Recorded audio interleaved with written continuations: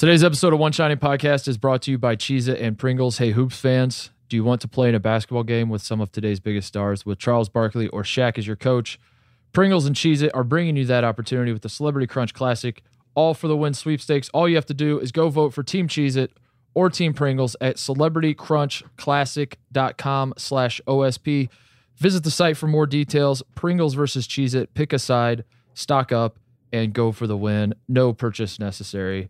On today's episode of One Shining Podcast, Tate, I misspoke last night. I got excited. We were watching Virginia, not together, although you could say we were watching it together because Carolina lost. So we were all there in spirit. Yes. Yeah. You've gone on record as saying that I'm bad luck for you when we watch Carolina games together, so you could blame it on me if you want. But we were texting during the game, and then I tweeted something about how this was going to be a great episode of the podcast. There's a lot to talk about. I just got a memo that we are required to do a Star is Born episode, so we are going to be pushing the good. I'm just kidding. That would be perfect. Just kidding. It's a joke. Lady Gaga would do anything to be a part of that. She's so excited about this movie. I don't know if you watched the Grammys, but she's really about it. We're really about it. We can't do that. That was though, my way. We have too many bad guys to discuss to get into that. But my goodness, yeah. a lot of stars will be born on this episode. My roundabout way of plugging the Rewatchables podcast, nice. Where they just talked about A Star is Born, and I'll be honest. I love the company I work for. I love the people we work with and for, Tate, but I am extremely triggered by the selection of A Star is Born and the Rewatchables podcast. Be that as it may, it's a good podcast. So go check that out. I wish it was the Barbra Streisand one. That would have been a nice wrinkle. Yeah, that would have been hilarious. Yeah, people would have that would have gotten people. Chris Christopherson, Barbra Streisand. I would have listened. That would have been, yeah, if Bill teases it on his pod with Russillo, says, we're doing A Star is Born, it triggers the internet, people are losing their minds, and then they talk about him. They talk about like wasn't the original like in the 40s or 50s or something? I think they've made like 4 of these, yeah. There's already been too many. Do one of the old ones? That would be hilarious. That would have been good. Alas, they did not. They talked about the recent one, and it is good. It's a good movie. Just go listen to the podcast. We are going to do good guys. We're going to do bad guys. We're going to do Kyle guys, everything in between. This is a great show for us because Virginia was the team of the weekend for they played Duke at home and then at Carolina. They played the Virginia Cavaliers, and by extension our man Kyle Guy was playing in the 2 biggest games of the weekend, I would say, Tate. If we're counting Monday as a weekend. And if we're counting the GOAT debate, they exemplified the GOAT debate. We had LeBron there on Saturday with Kyrie. Yeah, we did. And then we had, of course, Michael Jordan there last night in Chapel Hill. So it all worked out. It was all good for basketball. I'm sure that Kareem Abdul-Jabbar will be at the next Virginia-Clemson game if all things will play out the same way. But regardless, yes, Kobe, big weekend. Kobe is pulling up his calendar and deleting all of his appointments. He's like, shit, I got to go to a Virginia game or everyone's going to forget about me as the GOAT. Detail. We are. Let's get into it. Let's just dive right into it. We're gonna hit our good guys, our bad guys, and everything else. But first, what are you doing? He takes the timeout. Technical foul. Technical foul. Technical foul.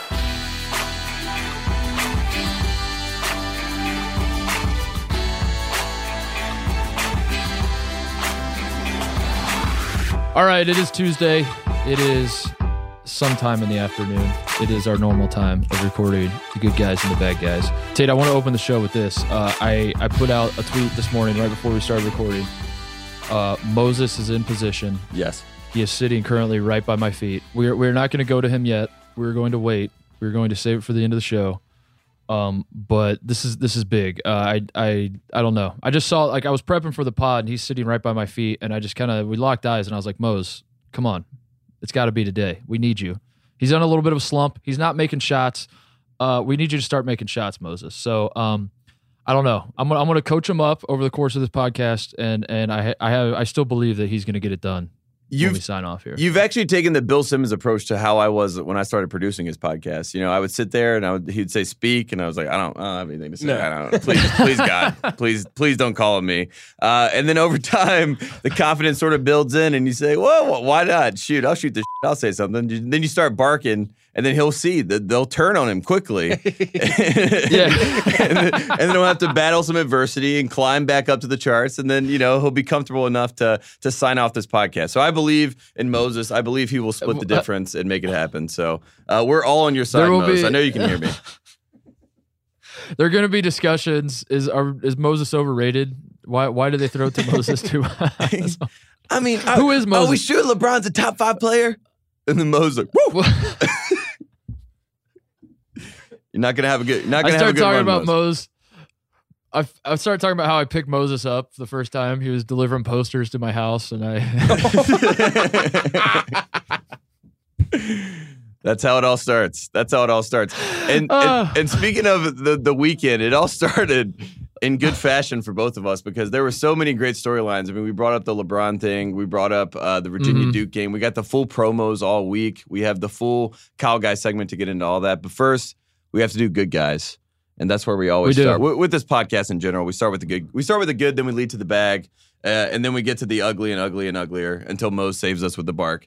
But until then, Mark Titus, good guy of the week. I don't really know who was good this week. I had a good guy, then he turned into a bad guy, and then a bad guy. So he went across the spectrum. But for you, who is the good guy of the week?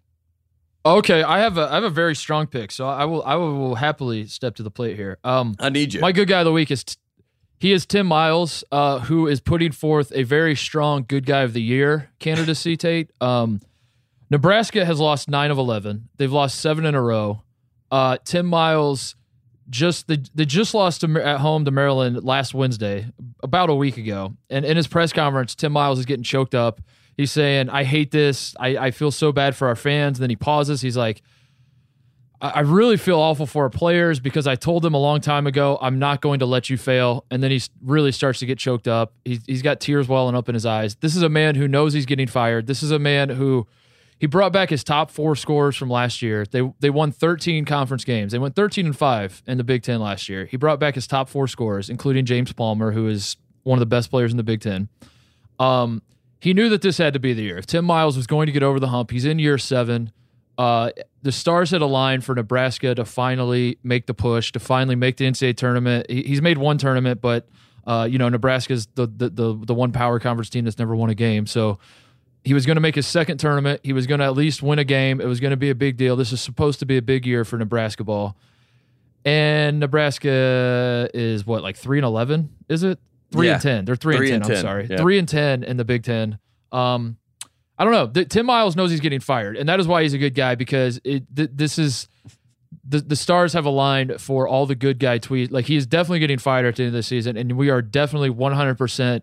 Getting all of the tweets from the local Nebraska beat writers that talk about what a great man he was. And I'm going to miss interviewing this guy. He was just a pleasure to be around. A consummate professional at all times. Yes. Through thick and thin. You could tell he cares about his players, all that kind of stuff. And then you're going to look up his record and be like, oh, but he went 500 over the course of basically 7 years. So, yeah. Yeesh. And their athletic director is a guy by the name of Bill Moos. Bill Moos. So all the headlines are obviously playing a pun on that last name with Moos. And then they asked him about if he's keeping up with Husker basketball. He didn't seem like they asked the athletic director. Yeah, he's keeping up with Husker basketball. They're like, how do you feel about basketball? Because he's getting prepared for the spring game. Apparently, that's the big thing that's coming up in Nebraska, which makes sense. Football school. They're like, we're ready for the spring game in April. He said, I think I've been to 3 or 4. I'm not sure.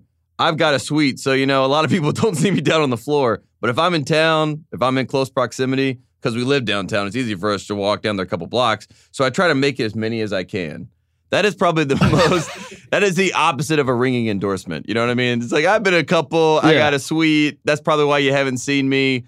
He's only in his second year. He did the big hire to get Frost there from UCF after he won the national championship, brought him to the school. And it just seems like based on that quote alone, he is going to be a very, very good guy very, very soon because saying that I've been to 3 or 4, I mean, that sounds like, someone when they ask me how much Pac-12 basketball I watch. I watch 3 or 4. If I'm around, a little bit of proximity, possibly I could go there. If Kyle wants to go, maybe I'd go. But that, I mean, I've never heard someone be that blatantly obvious that they don't give a what about what's going on with the basketball program. And then you told me the tears were flowing already. So Moose must have talked to Miles And it's not going to be a good thing for anybody, really. I mean, maybe the cows. What if it is a good thing though? What if the AD is not paying any attention whatsoever to the basketball team, and he just has no clue that they're 3-10, and like someone should have asked him, "Do you know the team's record right now?" That would have been a good tell. If he would have been like, I don't know, we're probably what, like 9-4 in the conference or something. And then maybe that's what he thinks. Well, here it is. Tim Miles, here's his rebuttal in the same article. He said, "When I need Bill, I ask him." I can relate to that. And if he does, and he doesn't always say yes. And I suppose that's the yin and yang of being a coach and administrator. But he's very helpful too, and is great providing resources that we need to be successful when he's around. When he's around. When he's there, yeah. In April, on a Saturday. Just keep adding qualifiers. You know whose fault this is? Whose? You know whose fault? Tim Miles. The season. This is basically a season from hell for Nebraska. They were, we've talked about it. The stars have aligned. Everything was supposed to go well, and it's not only going well, it is catastrophically bad.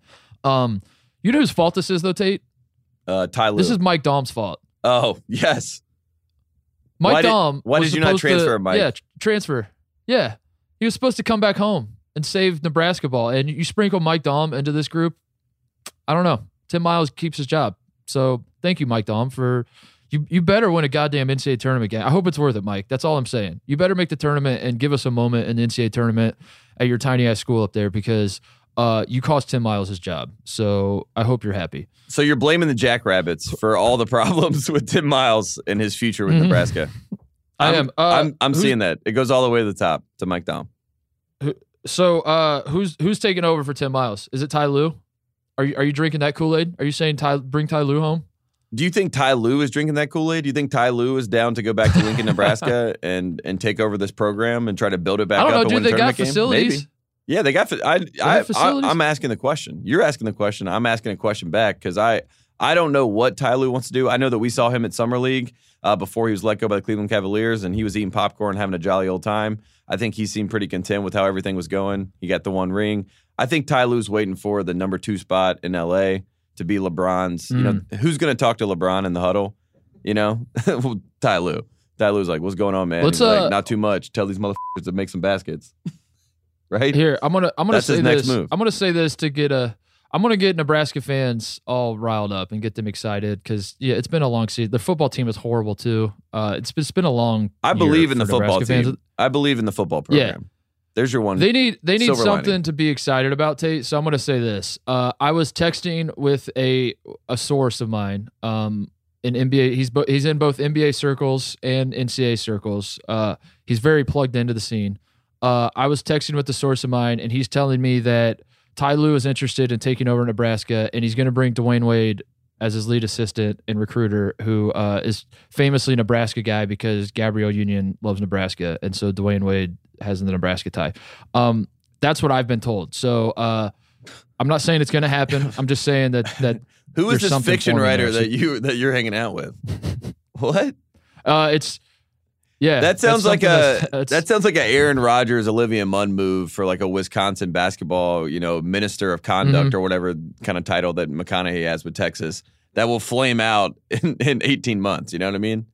I feel like in a vacuum, Dwayne Wade may have agreed to that in his head, and then he's like, "Wait a second, I got to fly to Orange Park, Florida, to recruit this kid to try to convince him to go to Lincoln, Nebraska with me," and the kid's asking me, about Victor Oladipo and Tom Crean. Tate, you're ruining the vibe here, Tate. I was supposed to cheer Nebraska fans up. God damn it. I'm confused. Who is it? Who is saying this? That's all I'm asking. God damn it, Tate. I may or may not have made the whole fucking story up just to cheer Nebraska fans up. Jesus. I was like, I'm seeing Dwayne Wade do the Dwayne Wade farewell tour and get everybody to hold his jersey up. I'm not expecting him to now go recruit kids, but I've been fooled before. Yeah, I was just trying to dangle a carrot. I was trying to talk Nebraska fans off the ledge for just like 2 more months was all I was trying to do, and you swooped right in and pushed him over the ledge. Here's my pitch to them. Just do Winter is Coming and do the Frost campaign with the football program, and then just lean into that and have that for the season. Everyone's excited about that. You win 8 games, 9 games, something like that. Everyone's like, Nebraska's back. Then you go after Ty Lue. You show them the facilities. and then you got an NBA Yep. coach, and then you got an actual football coach, and then Nebraska's back. That's my positive spin. That's all I got. That was the spin zone of the day. People forget Fred Hoiberg, born in Lincoln, Nebraska. Ooh. People do forget this. Yeah. And Dana Altman, also from Nebraska, born and raised in Nebraska. So, and Tom Osborne is still alive. So there's also that. He could come back and be he could just make himself the basketball coach. I think Nebraska fans would be down for that as well. So anyway, Tim Miles, good guy of the week. Who is your pick? Well, I brought Do you this have up. one? I do have one. Good guy of the week. I had to go through. I had a bunch of minor good guys because I was trying to find, who the primo good guy is. Chris Collins, one of our former good guys, took another loss. That was a tough loss, so he couldn't make the list this week. But he's an honorable mention. And then from the start, I look at the SEC rankings because I'm going through trying to see what's going to happen, thinking about the Kentucky, Tennessee, how that's going to set up and play out for the rest of the season. And then I'm going down the list. And I'm seeing Georgia. I'm seeing the Bulldogs. And this is like Thursday, Friday, something like that. And I'm like, 1-9. My goodness, Tom Crean, what's going on? This is year one, but maybe it's not year one. Maybe he does the de facto Archie move where you flip it to year two is actually year one. Pull that move for us. And so I'm like, Tom Crean, good guy of the week. Need to see what's going on with his Georgia program because I know he's going to all the Georgia, gymnastics shows or I don't know what they're called, meets, gymnastic meets. I think they're meets. Gymnastic meets. Well, they're a great gymnastics program. I do know that. And when I went on my visit there, they told me all about it. They're national champions all the time. They do a great job. Tom Crean loves it. He's going to baseball games, whatever it takes. So I'm like, all right, this guy, Tom Crean, is putting himself out there. He's making himself vulnerable. And then he comes out with this quote that's basically like, I learned a lesson, when you come into a program, you basically got to get rid of all the kids that are here and recoup your own group in because if you don't, this is what it leads to. Badness. Just a bad situation. And I'm like, wait a second. My good guy just went from bad guy like 180 just like that. So now Tom Crean is in the bad guy spectrum. So now I've lost a good guy. Now he's a bad guy. And then I'm keeping up with recruiting because, that's what we do in this business these days. We got to figure out who's getting the 5 stars. And then I see Anthony Edwards, a guy that I'd heard rumored around talking about different teams at one time, Arizona, probably not so much these days. But Anthony Edwards is like, you know what? I've been talking to Tom Crean, and he told me about these 2 guys that he once coached. Dwayne Wade, ever heard of him? Victor Oladipo, yes, that Victor Oladipo. And I'm also a shooting guard, and I'm a 5-star. So I'm going to go to Georgia to play for Georgia. And this isn't an Ashton Hagans Georgia situation. This is a Kentavious Caldwell-Pope Georgia situation where he's going to go straight to Georgia, be a 5-star. Tom Crean's going to go, hey, man, you're the guy. You're going to shoot all the shots. You're the one. You're chosen. And he got the bag. Basically, he throws all of his current players under the bus, makes him a bad guy. And I think that's going to stick. And then he goes, no, it's the reason I did that is because I got to get this 5-star and to show him that I don't care about any of these kids. I only care about you. and that is the bad guy move of the week because, it's like I gotta lose something to gain something. He's like, I will lose all 12 of these players. I'm done with them. I shouldn't have kept any of them anyway. They're all like, what is going on here? I've never heard my coach rip me like this. But then they realized the rip was for Anthony, and now they have a 5-star on the way to be their teammate. It was a very bad guy move. It's something that he felt he had to do to set the tone. I love that he's still selling Oladipo. I love that he's still selling, the Dwayne Wade story, the arc of Dwayne Wade's life, the reason behind it, of course, Tom Crean. And it was all in the face of Indiana basketball. I mean, it was all in the face of things not going so well. Dan Dockett just talking about it, talking about how great Kelvin Sampson's doing, talking about how great Tom Crean's doing.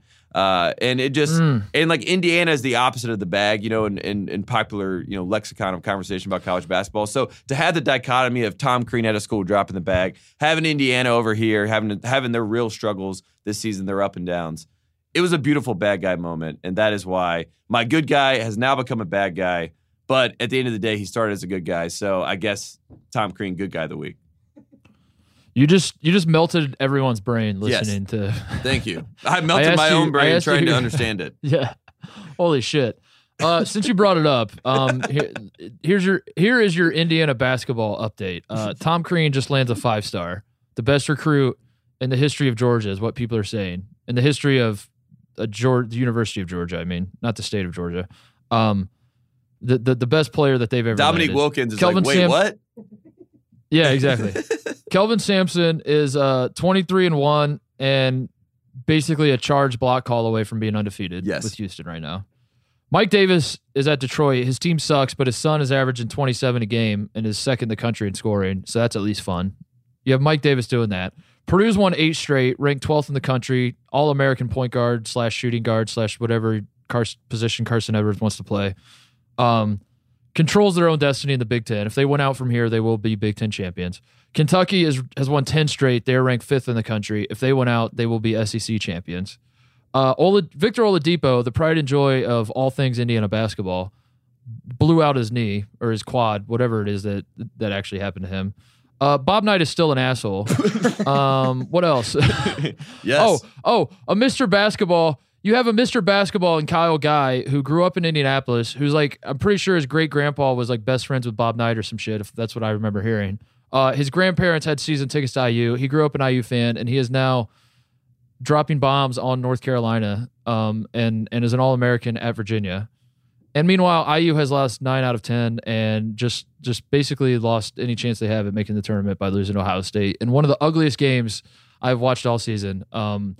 It was brutal. Usually when I'm watching IU Ohio State, like I kind of want both teams to, like, I'm watching it and I'm full of so much good vibes because I like both teams so much that it's like overwhelming, and I have to kind of sort out all the goodness that I'm feeling in my heart as I'm watching this. It was the exact opposite on Sunday as I was watching these two teams play. I had like people on Twitter asking me why I'm not tweeting and why am I watching this game. Yes. I was like, I'm not tweeting because this game is fucking horrible. This is horrible basketball. This is so bad. Anyway, maybe I had to just maybe you should have pulled. It's therapeutic to yeah, maybe you should have pulled. I don't need to watch this game. You know, just sit it out sometimes. Yeah, I'm pulling Tate's move. Just Coach Holtman. Ohio State did win. I am excited that Ohio State won. I'm just I'm really upset that it came at the cost of basically Indiana's season is now over. And I don't know, Tate, have I done my rant on Adidas? I know I'm not trying to make this an Indiana thing. We'll go back to Tom Crean in a second, but Tom Crean kind of wants it to be about Indiana. I feel like I know he does. This is rub in the face moment. You know, he's like, look at this guy, look at this 5-star, look who I have. So I'm of the opinion, I've said this before, that Adidas has fucked Indiana. That Indiana signing the Adidas contract was the worst thing that has ever happened to the entire university, the entire basketball program. Certainly, dare I say university, dare I even say the entire state of Indiana. Signing a contract with Adidas is the worst thing that's ever happened to us. Preach. And I have some stats to back this up, Tate. So in doing my research, Adidas signs Indiana signs a deal with Adidas in like 2004, right? But they start negotiating this deal in late 2003. So basically, the start of the 2003-2004 academic year is coming around. Indiana knows their contract with Nike's coming up. They start taking phone calls from Adidas. They start listening to other offers. They're to put it in the terms of women, because you know we love to do that on this program. They are in a relationship, but they start looking at other women. They start, ooh, she's cute. Let me talk to her. Right? Perusing. So, yeah, this happens in 2003. That following the very next basketball season, so the 03-04 season, as IU is talking with Adidas, IU has its first losing season in 34 years, Tate. Is that a coincidence? I don't think so. They then signed a contract with Adidas. They've had 3 more losing seasons since. They have not made the Elite Eight since. They have uniforms that are complete butt cheeks. I don't know, man. It's very frustrating. The whole IU thing. They got to get rid of Adidas. It's clear as day. And on top of it all, Adidas, as I've said a million times on this program, Adidas is cheating their fucking balls off. Yeah. And IU's recruits are nowhere to be found. I guess Romeo was kind of mentioning a little bit of stuff, but like, IU as a whole doesn't even exist. They're not even on Adidas' radar. Adidas isn't even steering guys to IU. That's the worst part about it. Is like you're in bed with the corrupt machine, and it's not even paying off. Anyway. That's probably the biggest gripe with your whole situation. You know, it's not that Adidas has given you not so great equipment, or that Adidas has led to this colossal downfall as a program. It's that Adidas has been cheating for other people, but they're not cheating for y'all. Exactly. I mean, it's ridiculous. What's like, the point of being with Adidas? Yeah, how dare you lead me on this path of promise and then not help me out? I mean, that is wrong. It's wrong. I don't like it one bit. Yes. But congrats to Tom Crean. You're saying I like your theory that he Nike school. I like your theory. The moment that he is at a Nike school. That's funny. The moment that he signed with Georgia, it was all leading to this moment. Was that he took over the job? He went from good guy to bad guy to bad guy. He was basically LeBron with the Lakers, right? Like he's trying to ship off his entire team to get Anthony Edwards instead of Anthony Davis, right? Yes. He's like, I will get rid of all these guys and make the cap space for you if I have to. I'm trying to find. I would gladly do that. Anthony. I was trying to find the exact quote of what he said because what I said wasn't even as damning as what he actually said. Do you have? I have the quote. Do you want me to read it? Yeah, please read it. All right. Here's the quote. So this came. Crean loses. They lose by 16 at home to Ole Miss. Ole Miss isn't a bad team. Not an embarrassing loss necessarily, but as you said, they've lost 8 of 9. Georgia has. Do you know who the one that they beat? The one win they have in that stretch? They lost 8 of 9. Vanderbilt. No, Texas and the SEC Big 12 thing. Shaka. God bless Shaka. Yes. Love you, Shaka. So they lose to Ole Miss on Saturday. In his post-game press conference, he says this: "It's all on me because I'm the one who decided to keep these guys." Just straight out of the gate, he's bringing the fire. How is that line one? There's no. All right, keep going. My goodness. It's all. Yeah, he says it's all on me because I'm the one who decided to keep these guys. It's all on me, and I get it because the last thing I can do with making decisions on keeping guys in the program in the spring is now get overly mad at them because I'm the one who made the decision. So I live with that every day. How ominous is that he says that? So I live with that every day. Oh, man. I wake up every day and stare in the mirror and I say to myself, God damn it, Tom, how could you? I walk into practice and I look at my mistakes every day. I'm so ashamed of myself. I come home from work. I was about to go to a very dark place. I'm not even going to say that joke that I thought. Yeah. This was all for Anthony Edwards. This is all a lie. Everything he's saying right now is just for Anthony Edwards to hear. But I mean, it's still good that he said it. So he continues, and it doesn't mean that they're not great kids. That's very important. A very important disclaimer. It sounds like Tate. It sounds like Georgia's players should be your good guy of the week. The Georgia basketball Tom Crean say team. they're great kids. They're great kids, but very few programs when there's a takeover, when you guys who haven't done it at any point really in their career, a lot of those guys, they move on. That's what happens when there's a job change, and I didn't do that. And then here's the best part of the whole quote. He sums it all up and he says, and so I'm not going to complain. After all of that complaining, I will not complain. So I'm not going to complain. I take full responsibility, but it's my players' fault. They suck. They're horrible. But congrats to Tom Crean. Nice big old duffel he dropped off to Anthony Edwards' house. He is from Atlanta, though. Edwards is from Atlanta. Let's be fair. Maybe he wanted to stay home. Maybe this is one of those deals. I mean, I do think that it is one of those. We try to get Zion to do that, to go to Clemson, to stay in state, to go to South Carolina, or even go to South Carolina to play for Frank Martin, something like that. I mean, as a program, I think we believe, as someone from Indiana, someone from North Carolina, we believe in the in-state idea. But at Georgia, I mean, that's never been a historical thing. Kentavious Caldwell-Pope. Kentavious Caldwell-Pope was probably the one you could point to. And speaking of Kentavious Caldwell-Pope, can I go to my bad guy of the week? Or actually my bad corp? What the fuck? Hold on. Tom Crean was not your bad guy? No, he was my good guy. He was your... Oh, my God. All right, yeah. Mine's an mine is an easy bad guy, and then you gotta you. There's just someone. I just want to say there's someone keeping score. There are people that listen to this tape that I think are mapping this out. They're keeping a database of all of our picks.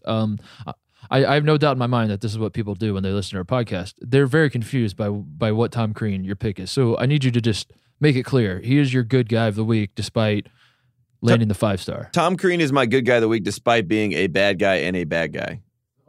Okay. Well, you have layers, it's the Holy Trinity. Colin. You're correct. That is all. That's actually the best version of a college basketball coach. Like Larry Brown is a good guy, a bad guy, and a bad guy. You want all 3 layers.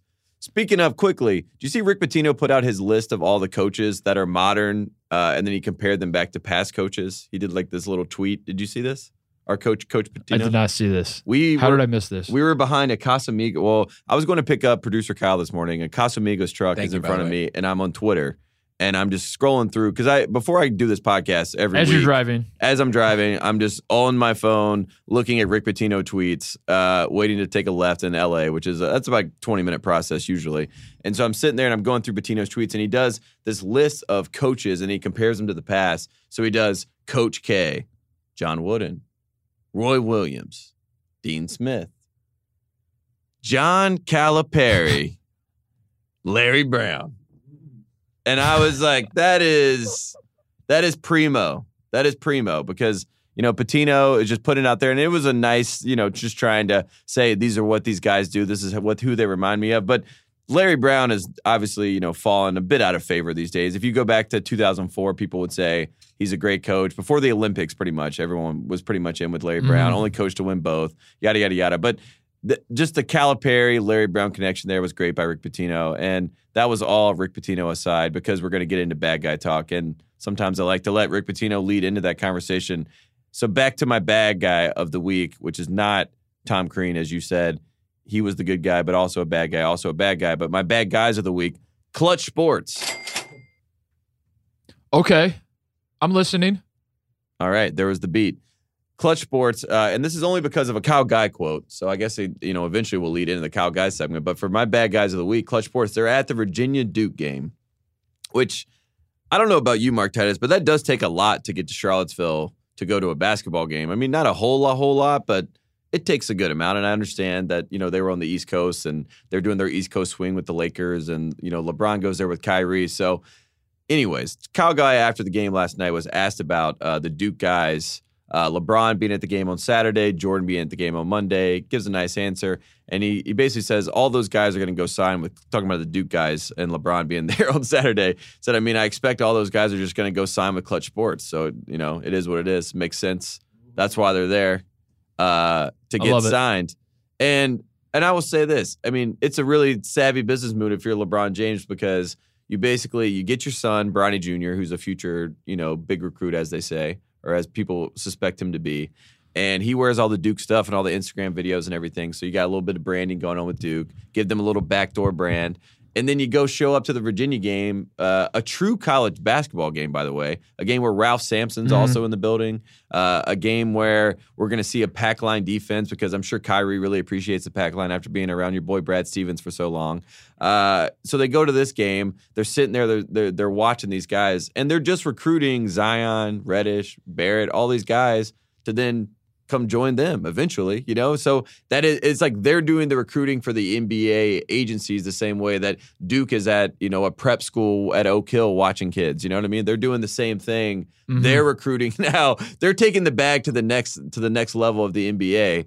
And that's why Clutch Sports, bad guy of the week. And Kyle Guy notices it, points it out. And honestly, I'm going to say it right now, Clutch Sports, sign Kyle Guy and sign Ty Jerome. Bring them to L.A. Yes. Get some smart guys there on the bench, just like, calling out plays, calling out switches, calling out whatever. LeBron loves savvy basketball people. That's what he says to the world. So get those guys out there. Let them shoot some threes. You want some guys to shoot some threes? Kyle Guy will shoot some threes for you. I saw it last night in Chapel Hill. So Clutch Sports for everybody. Clutch Sports, bad guy of the week, bad guys of the week. LeBron, I appreciate him going to a real college basketball game. I thought that was great. So that's my bad guy of the week, Mark Titus. Clutch Sports. The entity itself.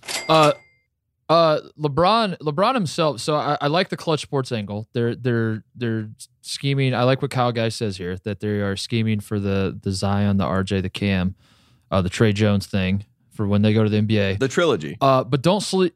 The trilogy of 4 people. Yes. Yes. Don't sleep. Yes. One will get cut. We don't know. LeBron's gonna be like Jeff Probst and cut one of them out. Yeah.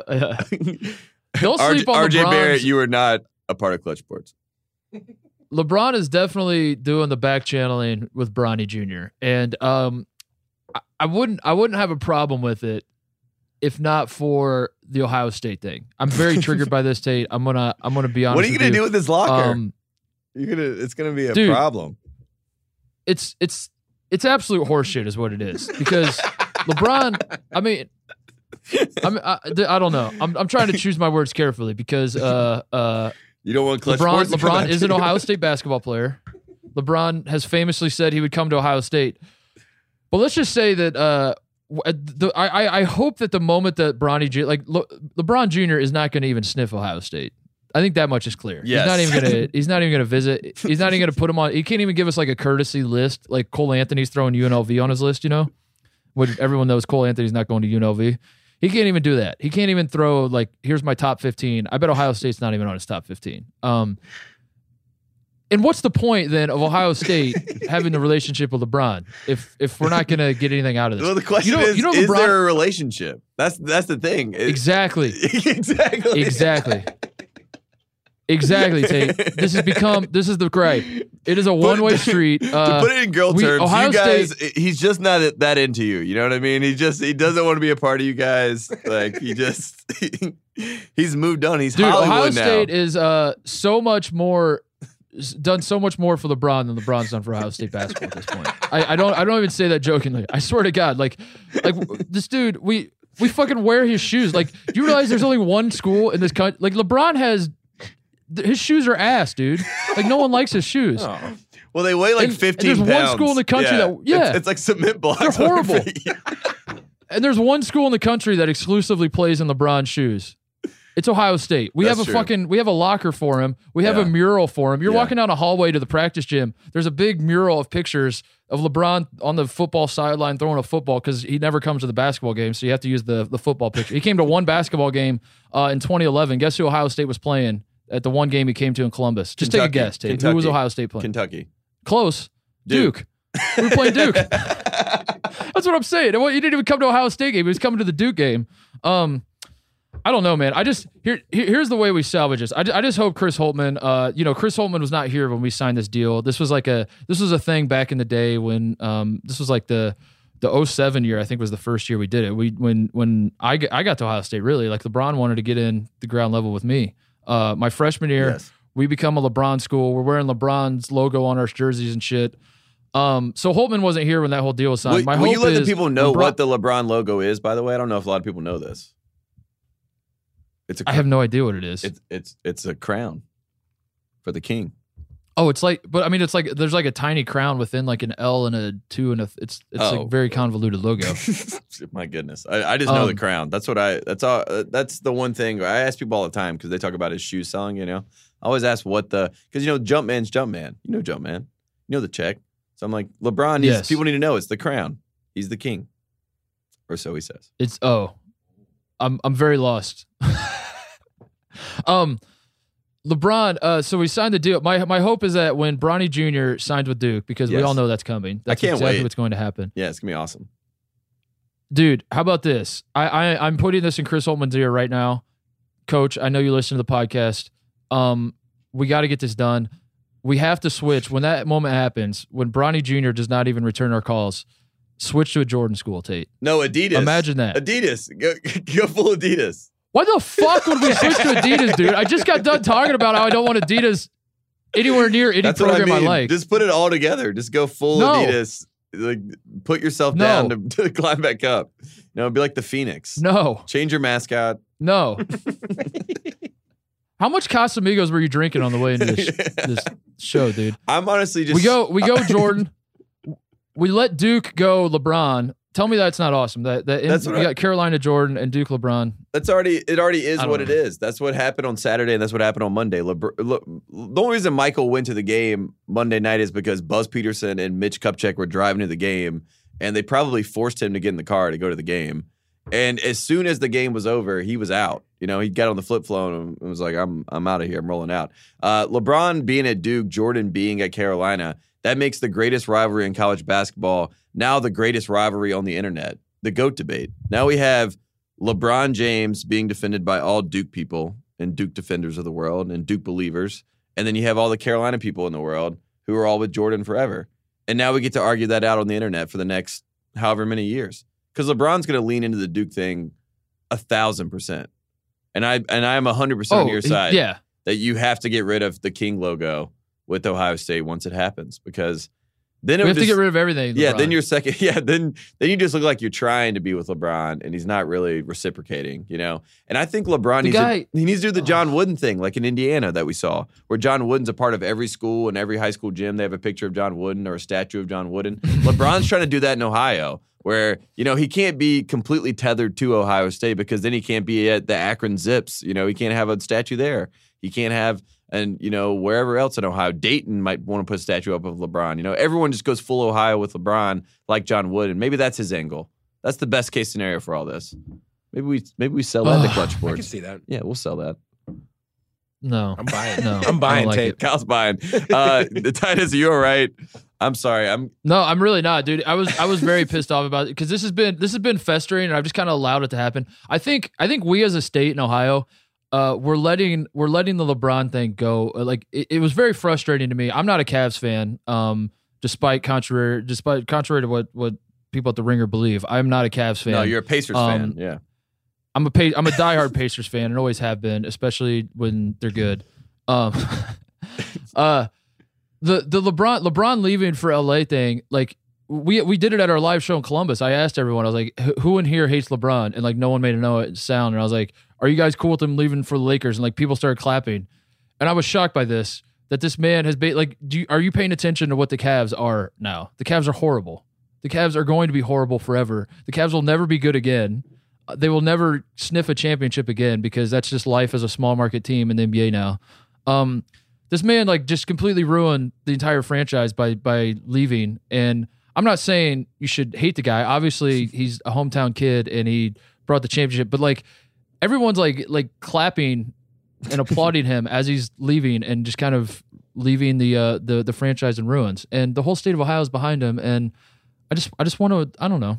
I want to protect my own, Tate. That's all I really want. I just want everyone to realize we're being used, folks. That's what's happening here. We're being used. Titus, when are you coming to LA? The Ohio State connection. Yeah, Titus, you got to get out of there. Shit, dude. I feel like people are at your door right now, man. We're going to lock it up. Yeah, I think they view it as he's our guy. I mean, I tried to stoke the crowd by bringing up LeBron leaving sarcastically, and then they turned on me quickly. They're like, you don't talk about LeBron. That's our boy.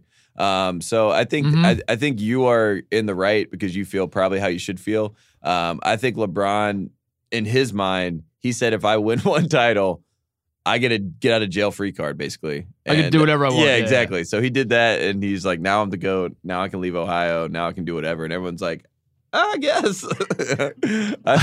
Yeah, sure. Yeah, thanks, LeBron. Yeah, I only know that was the plan, but I appreciate it. Thank you. But the door's already closed and he's already gone and the house is empty. And you're like, what? You're like Will Smith at the end of Fresh Prince. You're like, what happened? I don't.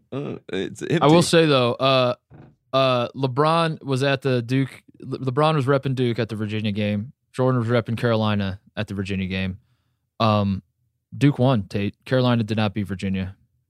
What does that mean for the GOAT debate? makes you think. See, that's what I mean. We get like 20 more years of this. Every single Duke Carolina interaction, it will come down to LeBron people versus Jordan people. And what is it about? What is it about Virginia that those guys want to see? By the way, can someone write that article? Can one of the NBA, or as Sal calls them, the NBA holes, can one of them write an article about how the GOATs love Virginia basketball, obviously, and they just can't get enough of the pack line and the slow tempo? That has to be what's going on. You have Virginia plays back-to-back games, and you got LeBron and Jordan watching you. And Ralph Sampson was there. Don't forget about him. Let's be honest. Jordan was there to scout Kyle Guy. That's why he was Luke May and Kyle Guy. Those are the two guys that he was looking at. He was like, I got to see if one of these guys can be a star in the league. Jack Salt. Yeah, like, I like this. He's guy. like, who's this guy? Out there. Like, all right. The guy reminds me of Mike Tobey. Let's take a break, come back, and we're going to talk about Virginia's last few days. The game against Duke, the game against Carolina, everything else that we have not touched on. Basically, everything involving Virginia that has nothing to do with LeBron or Jordan. We will get to all of that, but we're going to take a quick break. We interrupt this GOAT discussion to talk about a product that has meant a lot to me over the course of my, I almost said life, but then that would be illegal. The last, let's say, decade of my life. I'm talking, of course, about Bud Light, Tate. Did you know that not all alcohol products are required to list their ingredients? Wait, what? It was news to me as well, Tate. Bud Light is changing the game. They believe that we deserve to know our beer's ingredients, so they put an ingredients label right on their packaging. Bud Light, brewed with hops, barley, water, and rice. No corn syrup, no preservatives, no artificial flavors. Find out what ingredients are in your beer. Bud Light. Enjoy responsibly. Bud Light beer of St. Louis, Missouri. And that's not it. We're also brought to you by Cavo.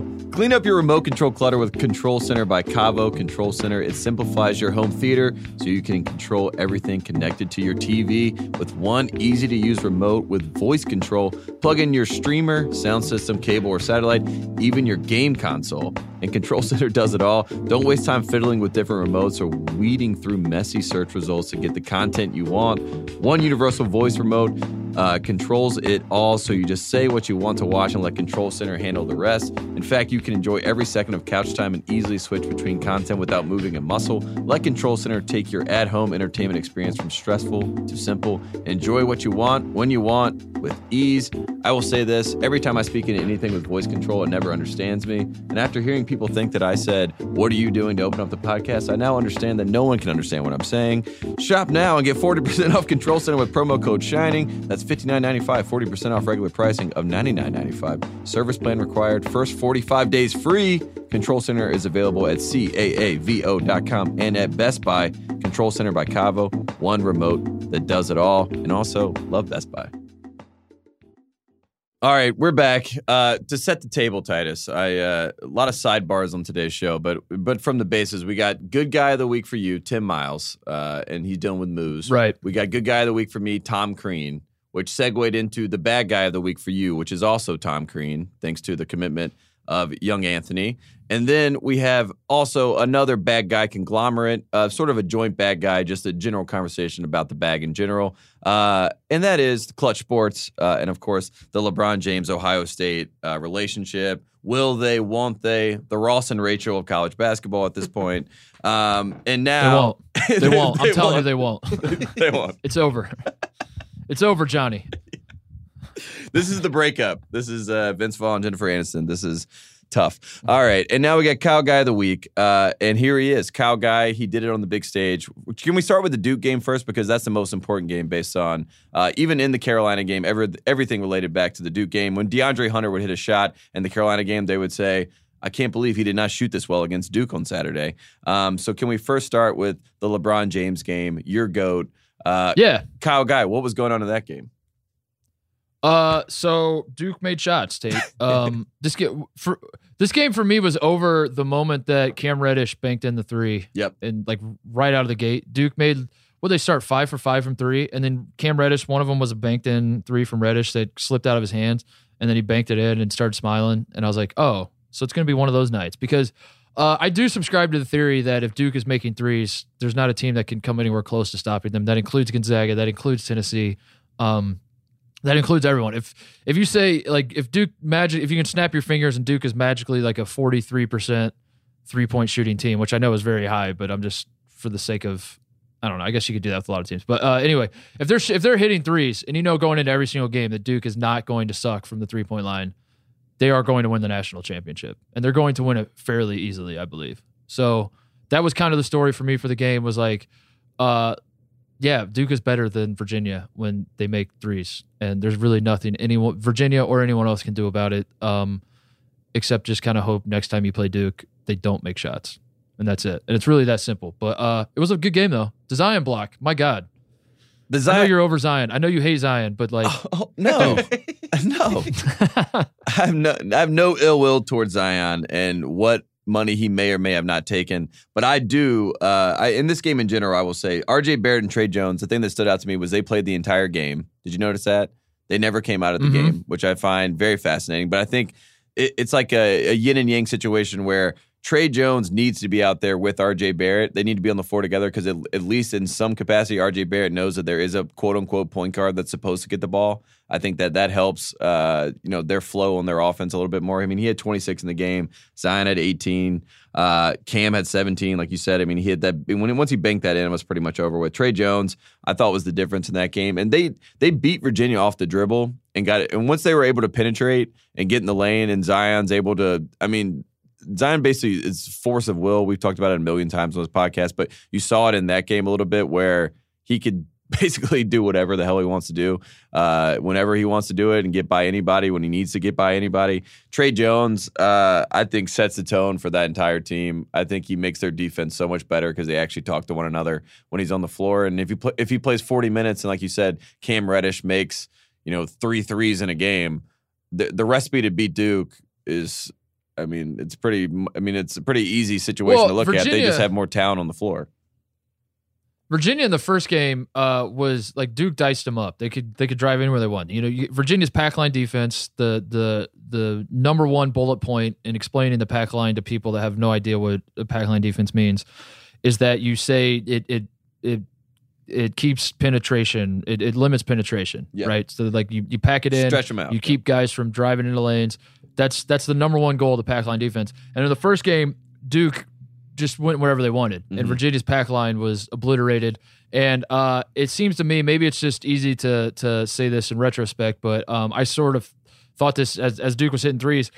It seems pretty obvious to me that going into the second game, Tony Bennett talked about this with the team. They're like, we were diced up. We really have to tighten up our pack line, really keep Zion and RJ and Trey and all these other guys out of the lane, keep them from driving.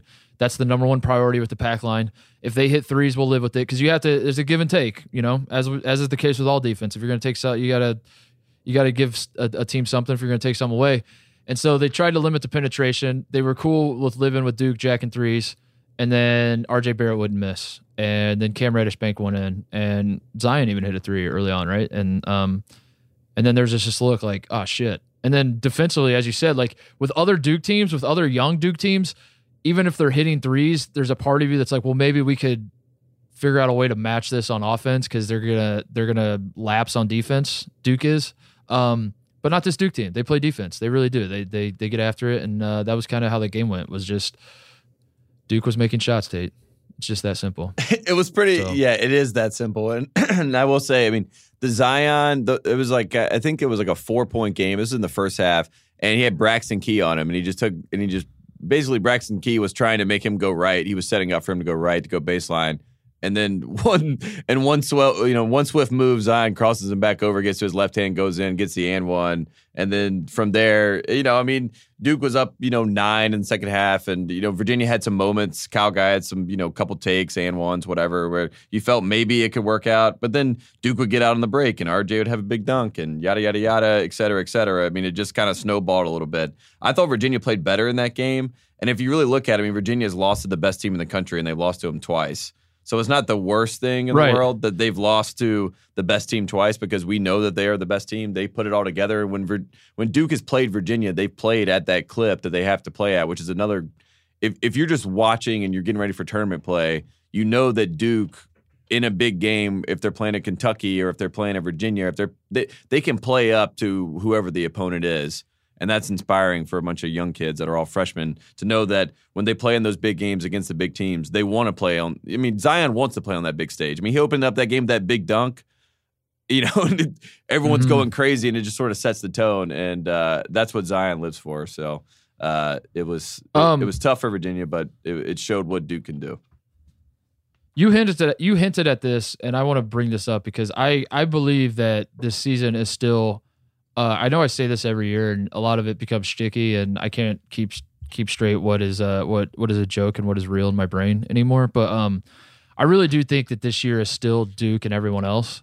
Not that, and I know Gonzaga fans are losing their mind and pulling out their hair and like, what about us? And I'm fully aware of what Gonzaga is doing. If you are not paying attention to Gonzaga, I suggest you maybe don't watch the games because the games are blowouts, but just like look up Gonzaga's margin of victory. It's absurd what they're doing to their conference right now.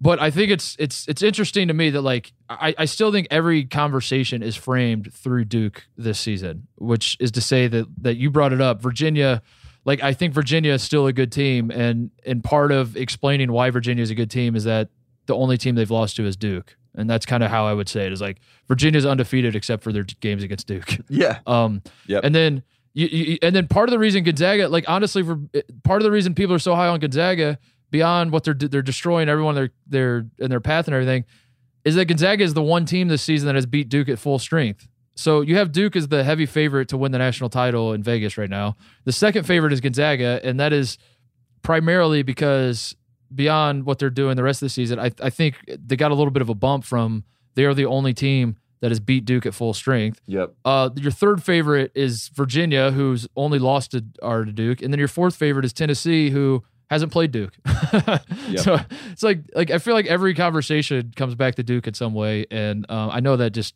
tickles you to death, Tate. I know you love that. Well, that's what the halftime show is at this point. It's the Iowa State-Kansas game. We're back at half.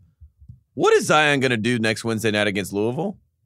We'll find out next after the break. Mm-hmm. That's what it's become at this point. And I'm not saying, that doesn't have to be the case. And I think you're exactly right. And you just broke down those 4 teams because every single team, they are judged against Duke because of what Duke did to the preseason number 1 team. And we were there when that happened. I mean, you do that to the preseason number 1 team going into the season where everyone is expecting Kentucky to have a mix of some vets and some young talent, and they have Duke come on the floor and Duke with the 4 freshmen blow them out. It sort of sets the tone so everything reflects back to that point because now we are all judging them as the best team in the country, and then you move from there. And at this point, like you said, I mean, Tennessee, their biggest moments, I mean, they have the big moment against Gonzaga, but that is not as sexy to the world, especially in the East Coast machine of media coverage of college basketball, and no one's going to say, let's go back to the Jerry Colangelo Classic to see what this Tennessee team did to Gonzaga. Right. They're going to say, let's go to Maui where Jay Billis and Bill Walton are there. And speaking of Bill Walton, man ate a candle on TV, Kyle. Do you see that? He did. That was amazing. So that was good to see that. And then, they bring that up and you show the Maui moments and, people say, well, this could be the last game of the season. We'll check that out. We'll get into that. But I don't think that's to say anything bad about Gonzaga or to say that we're not giving them their due. It's just that Duke is the mark this year. Everyone's looking at Duke. Everyone's talking about them as the best team. And Virginia was probably the one team that you would put up against Duke in the ACC just for contrast purposes to make them play a different way. And they handled it twice. And they played well twice, and they executed twice. So what does that mean for Virginia's title hopes? Because I actually was shocked by this. I hope to God we don't play Duke in the tournament. Right, exactly. Yeah. I was shocked by this because Virginia was obviously swept by Duke in the regular season, and I thought to myself, how many times is a national champion swept by a team in a regular season? And it actually happens fairly frequently, Tate. Yeah. That a national champion. Most recently was UConn in 2014. Who was swept by basically everyone on their schedule. Yes. And then they got hot at the right time. No, they were swept by SMU and Louisville. You got 2011 UConn, same deal. They were swept by Notre Dame. 06 Florida was swept by South Carolina. 97 Arizona was swept by UCLA. So it does happen. And then there's some that happened in the 80s as well.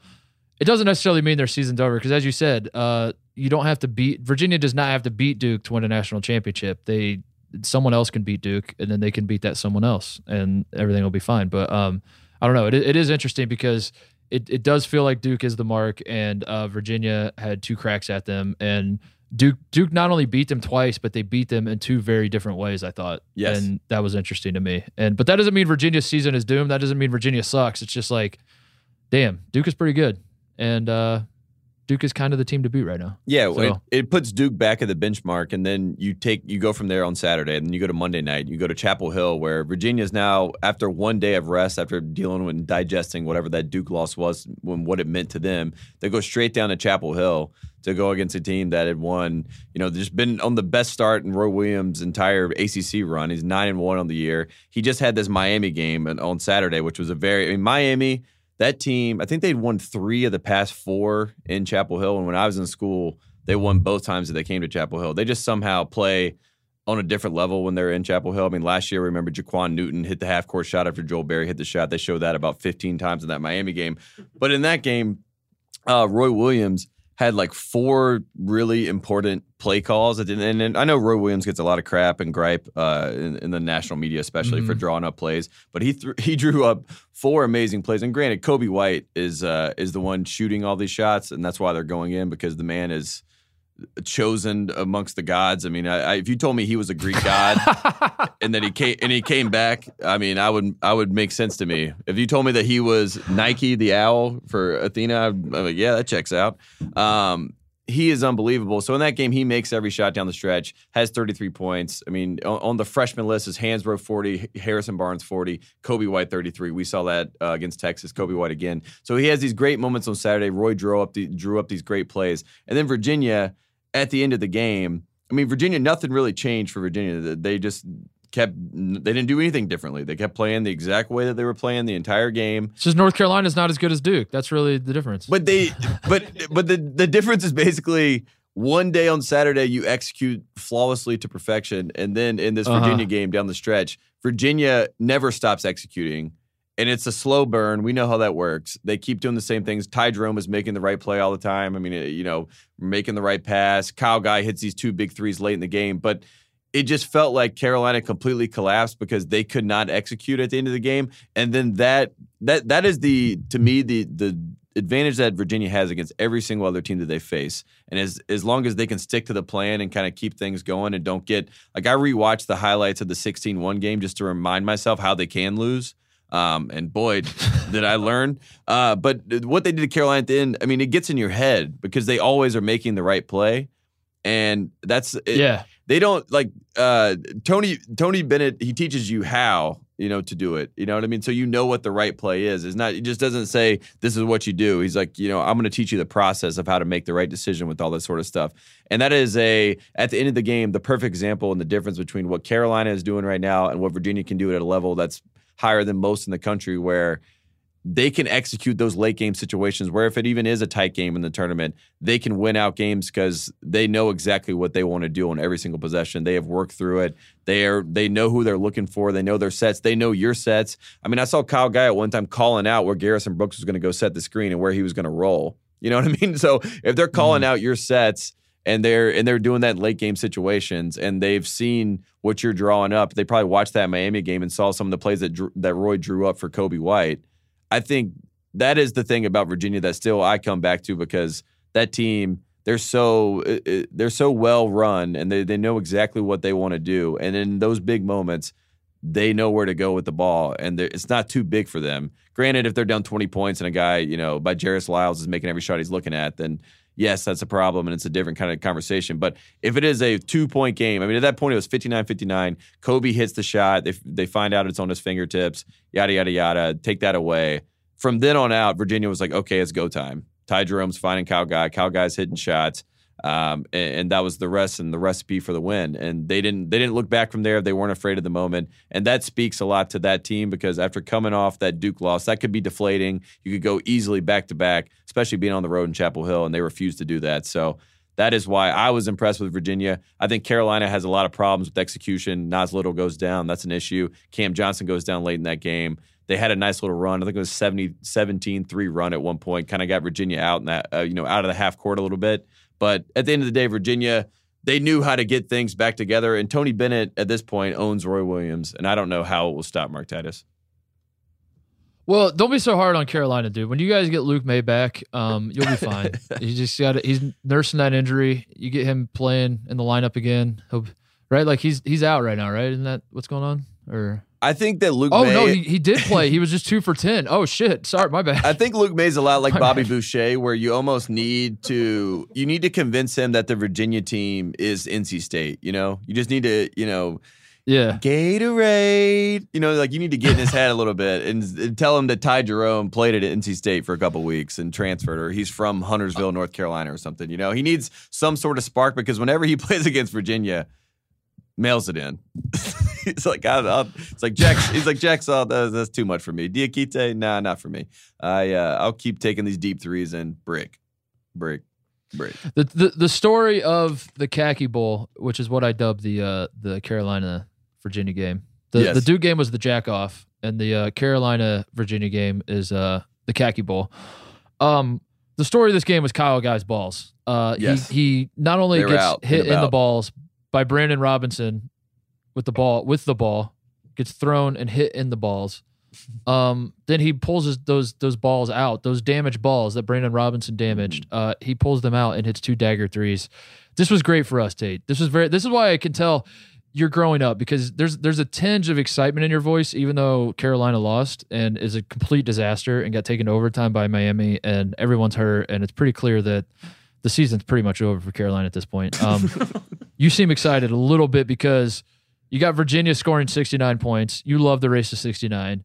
You got Kyle Guy like winning the game for Virginia. It was basically down the stretch, he was the guy. Yes.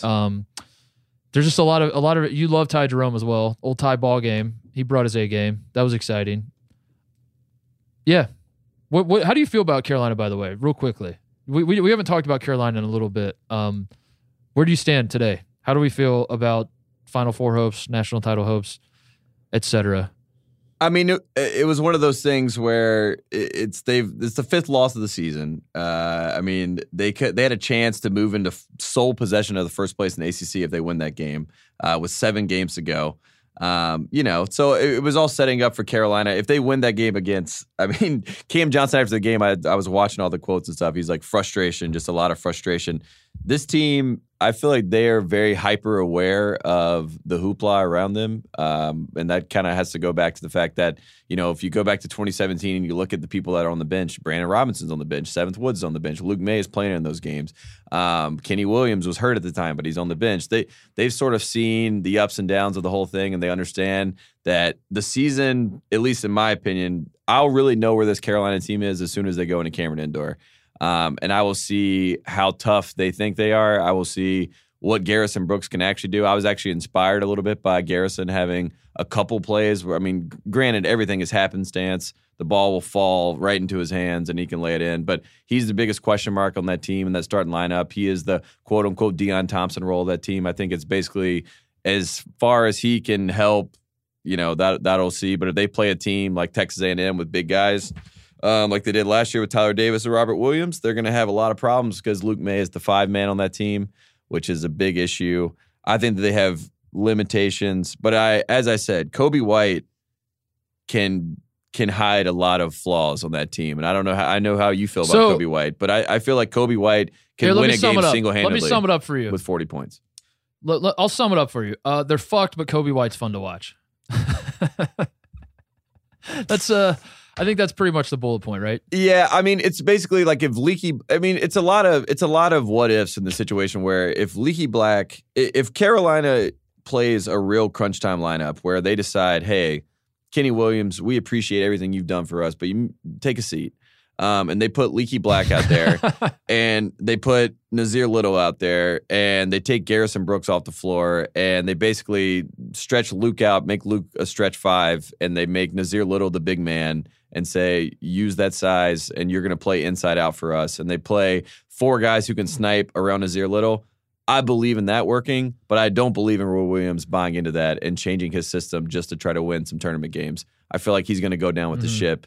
And that's what he does. I mean, it's a perfect storm pretty much. With Carolina has all the I think they have a massive ceiling. As stupid as that may sound, and especially in the sense that Jordan was there, and the ceiling is the roof and all that crap. But I think that they will fall on their own sword, and that will be because of hubris, not because of talent. Wow. Not a fan of Hubert Davis, it sounds like. Is that what you said? Love Hubert Davis. Oh, sorry. I misheard you. Yes. What'd you say? Huh? Yeah. So that's where we're at. Blaming it on the assistant coach. Wow. Yeah, that's called a fall guy. Yep. Point him out. But that's where it is. I mean, Roy said they let it get away. Virginia owns Carolina at this point. So it is what it is. It almost felt as expected is what I would say. Kyle, who is your guy this week? Well, Titus, I saw a lot of buzz that it should be Kyle's guy. Should be Kyle guy, or maybe Bill Walton, who has a massive set of balls to eat a lit candle off a cupcake. But it's really, this one stuck with me last week, and obviously we couldn't do it last week because, as you know, we don't do good guy, bad guy, Kyle's guy on the on Friday on Fridays, but it's definitely Brad Calipari. This one has stuck with me. Okay, this one really stuck with me. It hits close to home, Also, I just love Outrage in 2019. It's Same. It's so delicious. So I saw the tweet, I guess, and I even went back and listened to the part of my take that you did just to see like if the outrage was warranted, and I don't think it was, especially somebody who's dealing with this myself forever. And I think anyone who appreciates black culture at least feels they'd be 10% cooler if they were black. So I don't really understand why this has gotten to this level, but I loved how he ended his tweet with saying, I really can't wait. Or I think it was a reply to his own tweet. I really can't wait until you come down to Kentucky and we can meet each other face to face. And I'd really, really love to. Was that him? be there. Was that him saying like, meet me in Temecula? Was that him? Like, was, I think so, was yeah. he inviting you to Kentucky to fight him? Because if that is the case, Mark Titus, I'm not your manager or anything, but I think we take the fight. I think we go there. And it's not an actual fight, but we just go down there and we just hash it out, and we say, Brad, we've been set up. You know what I mean? And then we open up the war. Like basically, we go down there and we become allies. We go down there thinking it's going to be a problem, but then we join forces and go at the world together. Ashley Judd will be involved. Put on some suits. Chick-fil-A will be involved. Yeah, it'll be. I think some gold chains. Yeah. I'm in. Drake's in. They play Tennessee on Saturday. Be a good time. Explain. So we should probably explain to people who have no idea. I guess we didn't bring it up. Yeah, last week.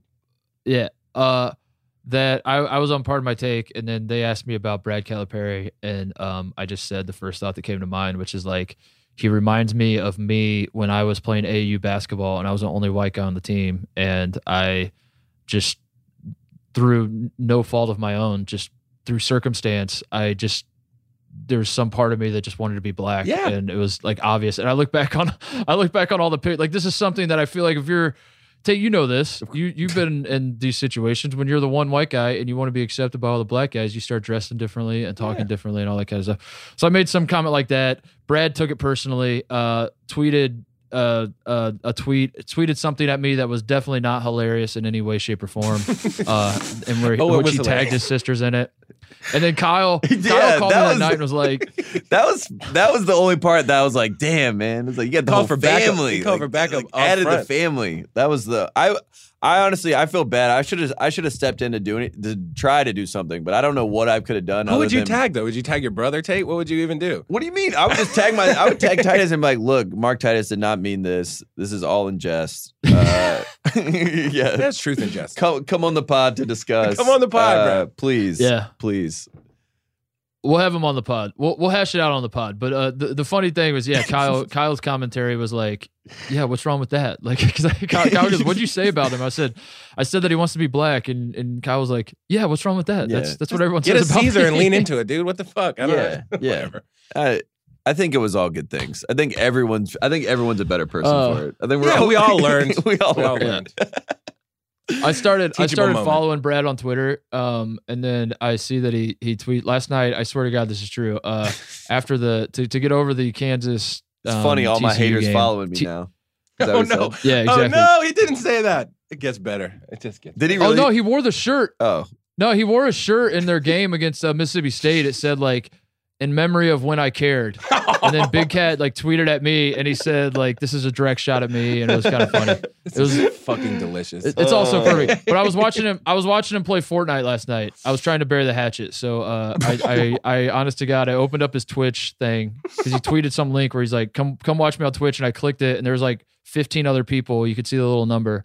It was me and 15 people watching Brad play Fortnite last night. Were you commenting? No, I didn't know how to. Can you do that? I don't control know. his Twitch. I don't even Twitch that's over my head. That's a zoop. I don't know how that all works.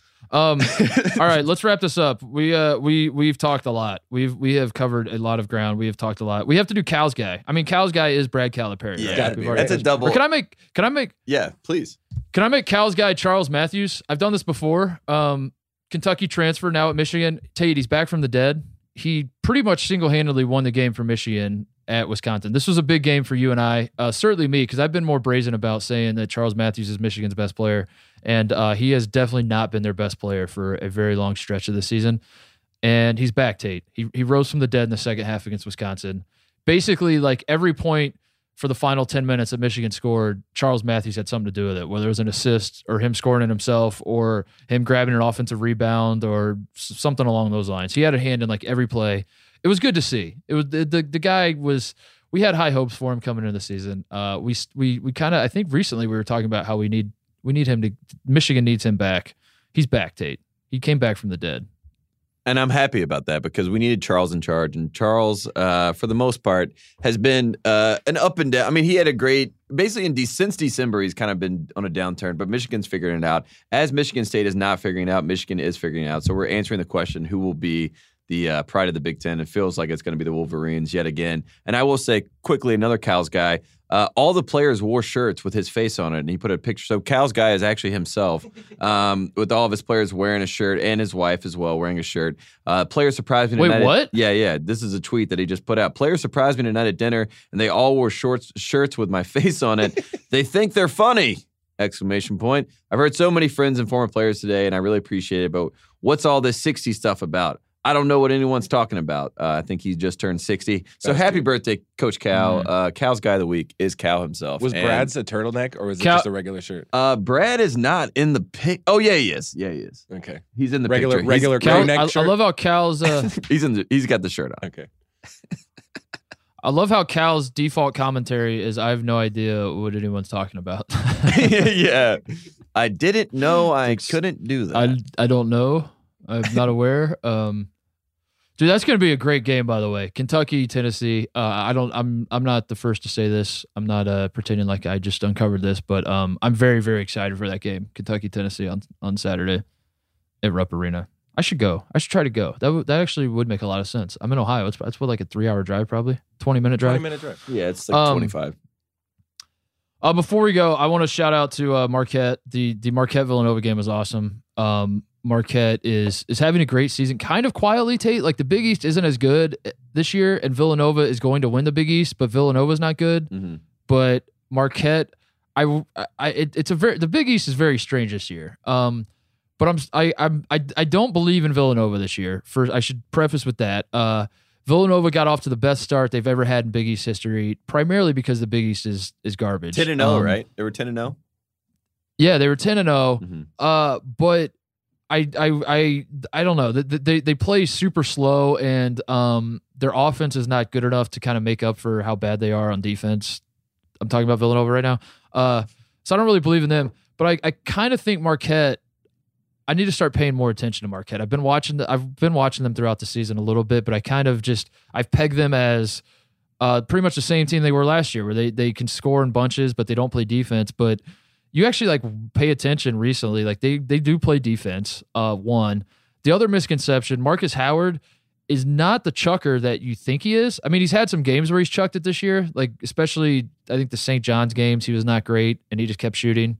And the Wisconsin game, if I remember right, he was just jacking it up all game. But I think if you are just kind of tangentially paying attention to Marquette, you would think they don't play any defense and Marcus Howard shoots 35 times a game, and that's kind of their MO. And they win games because Marcus Howard will score 48 every so often. But that is not the case, people. I like Marquette a lot, and I'm slowly coming around on them. So that was a good win. Phil Booth played well. That was nice to see. Kind of fucked up the final possession for Villanova, but it'll happen from time to time. Just shrug your shoulders, move on. That's what you got to do, Phil Booth. You're okay. You'll be fine, Phil Booth. And also, Marcus Howard, 38 points in 38 minutes. That is, that'll do. That'll do. It's hard to do. It's hard to do. That is hard to do, Tate. I never did that in my college career. I'll say that much, folks. Also, I wanted to bring up another team we haven't really talked about at all that is playing very good basketball. We kind of mentioned it. We were talking about Crean. Houston beat Cincinnati. This was kind of they're going to play again at the end of the season. Houston and Cincinnati it's sort of a similar situation as Villanova and Marquette. The American Conference is horrible. I don't think it's a good conference this year. They might get more than those two teams in, but if Cincinnati and Houston are only two teams that make the tournament, I'm not going to cry over it. UCF, I thought was supposed to win the conference. I don't know what the fuck's going on with them. Johnny Dawkins. But Houston is like one play away. We mentioned it before. The charge call at Temple. That call gets called differently. It was a good call. I'm just saying, if it gets called differently, Houston might be undefeated right now. They are a guard-oriented team, Tate. Their top 5 scorers are guards, and they also play great defense. If you know anything about me, you know I love defensive teams with great guard play. Houston Cougars. Sleeping giant. Yeah, Corey Davis Jr. Not really sleeping anymore. Yeah, got to keep an eye on. He's been playing pretty well. And you brought up defense quickly. I just want to say, have you ever heard in a broadcast to defend defense someone being in the little semicircle, not jumping and getting called for a block, even though they didn't go down, and then also on the other end, someone does jump, and then a foul was not called, and the reason behind it was one guy jumped, so that was the right play. The other guy didn't jump, so he was in the circle, so it was the wrong play. That was the Jay Billis explanation last night in the Virginia game with the Kenny Williams block, and then a Kobe White, goes up, and because he jumped. I never heard that explained in defense in my life, that you're supposed to jump to not get the foul called, and then if you don't jump, you do get the foul called because you're in the circle. And then if you just are in the circle and someone runs into you, it's automatically a block because you're in the circle. I've never in my life. What is going on? It feels like we're just talking in circles. And then I saw the NBA guys. They said that if you lost the ball in midair, then you've lost possession, and then he regathered possession. Well, that means that you could just hot potato down the floor and never dribble. You just let James Harden hot potato all the way to the basket. That's what they've set up. So all these little rules that they're trying to do to figure all this stuff out, I think we're talking in circles at this point. I'm worried about basketball as a whole, especially professionally. And last night, some tough calls in that game and some confusing calls. And you're a man of defense, so I just wanted to I've never heard that in my life. Jump. I'm very confused, but I do know this, Tate. Yes. It's wrong. It's wrong. Yes. It feels wrong. Yes. It is wrong. That's the thesis. What else I got here? Who else we got to shout out? We should shout out Utah. You saw this. UCLA blew the race to 69 in the most explosive fashion of all time. Down, they were up 22. UCLA was at home on Utah with like 13 minutes to play, and Utah won. And that's Utah scored 61 points in the second half. Tate. That's your Pac-12 update. Yeah, I was gonna say, didn't see it. I mean, you can make all this up, and I'm like, wow, that's crazy. Larry Krystkowiak, Utah coach, he said this. He said, "My heart is fine." After they came back and won, he said, "My heart is fine, but my mind is really blown right now." So, Bill Walton said, "Me too." Me too. Me too. And then speaking of comebacks, Iowa was down 12 with like 3 minutes left at home against Northwestern, and then Jordan Bohannon, who just dag-dicked the shit out of IU in Bloomington last week, he had 11 points in the final 3 minutes, which is pretty good. If you've that's pretty good.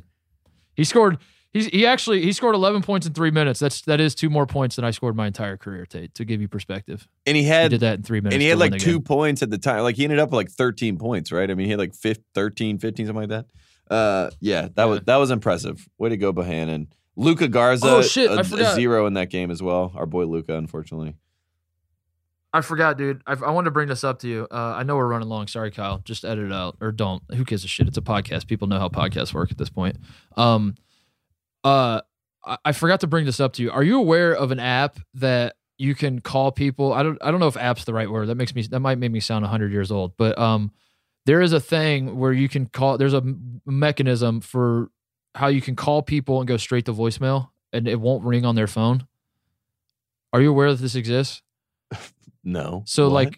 like I could call you and it won't say that I'm calling you, and then suddenly your phone will ding and it'll say you have one voicemail, and then it's me leaving a voicemail. Dude, that's incredible. I don't listen to voicemails, so I would delete. So, well, here's the reason I bring this up on a college basketball podcast. I have found out in the last week or two or however long that this is apparently a thing that is proliferating through the college basketball coaching circles, this technology, because I've talked to a few coaches that I know, and they say that they do this because they call like basically like the LeVar Balls of the world, these like flunkies that they have to, the guys who are running these AAU programs and wearing the velour suits that they don't really want to talk to, but they kind of have to keep a relationship with. So the move is you call them, you leave a voicemail, and you're like, LeVar, sorry I missed you, man. I'm about to get on this flight to Miami. Just wanted to drop a line and say what's up, say we're thinking about you, and hopefully we can get in touch later. And then you hang up, whatever. You leave the voicemail. LeVar Ball gets the voicemail, tries to call you back. You don't answer, but you still get credit for like maintaining that relationship. You know, Reaching out. Yes. it's genius. Yes. Wow. That is genius. It's genius. I need that. I can think of like 7 uses for that for me. That's Yeah. awesome. Yeah, that'd be great. Kyle and I need that in our production world for sure. That's awesome. That's how we deal with hosts. Hey, here's how to fix your XLR cable. Yeah, that's really good. I mean, that's actually a sly way to also seem like you are always in touch. And then they're blaming their phone. You know, they're like, "Why is my phone? Why did it not Sprint? ring? Yeah, what is this signal? You know, what's going on with my Metro PCS? Boost. Where you at? That's good, Titus. I don't know. That was a good nugget I had. I thought that was fascinating. That It this is like a fascinating. college And basketball. it you know the also name makes of it? sense. The Yeah, name? yeah. What's the name of the app? And it gave. I don't know the name. I'll figure it out. Incognito? You know what? I'll call the coaches and ask them, and then they'll call me back and go straight to voicemail. Yeah, they'll leave a Um, voicemail. Here's what it is. But it got me thinking. Like, we need to create an app for college that's just for college basketball coaches that helps them cheat. I think we should do that. We should sell it for like $1,000 to all these coaches. I think it's called Venmo. Oh. Something like that. Just something to we recreate Venmo. We just basically take the Venmo platform and we just like package it and then just promise like better security and anonymity, and It's called Mo Wins. we don't actually deliver that. Yeah. And then we release the spreadsheets and the tapes, and everybody loves us because that's called journalism, folks. Yeah, you become heroes. All right, the time has come, Tate. Are we ready? Yes. Mo's. I hyped it up. Come on, I said Mose. it's time. Moses is looking at me. We're gonna try it. Moses, can you speak? We're gonna do it. Speak. Speak. Speak. Damn it. Damn it. Did you hear it? He did it. No, Hold he on. didn't. Hold on. Do it again. I swear to God. Hold on. Hold on. We're gonna get it again. Moses, speak. Speak. Speak. This is a Speak. disaster. God damn it. Speak. Speak. Speak. Speak. Please. He did it. He heard it. He did it. We'll check the tape. We'll check Kyle. the tape. We'll check Kyle, the check tape. the tape. You release the audio to us. We'll check it. Love you, Mose. God damn it, Mose. He was robbed. Go to the Moses is Kobe White. He hit the shot, and the refs it's are on the reviewing it and taking it fingertips. away. It's on his vocal cords. It was on his fingertips. God damn it. He did the motion. He pushed air out of his mouth. I just don't know if it was. Oh. Fuck. Was it a burp We're or a getting there, bark? Mose. I love you, A buddy. blip or a bomb? Yeah. Here we are. All right, we're going to go practice. We're going to take the next few days practice. We will see you guys Friday. Thanks for listening to the podcast. As always, goodbye.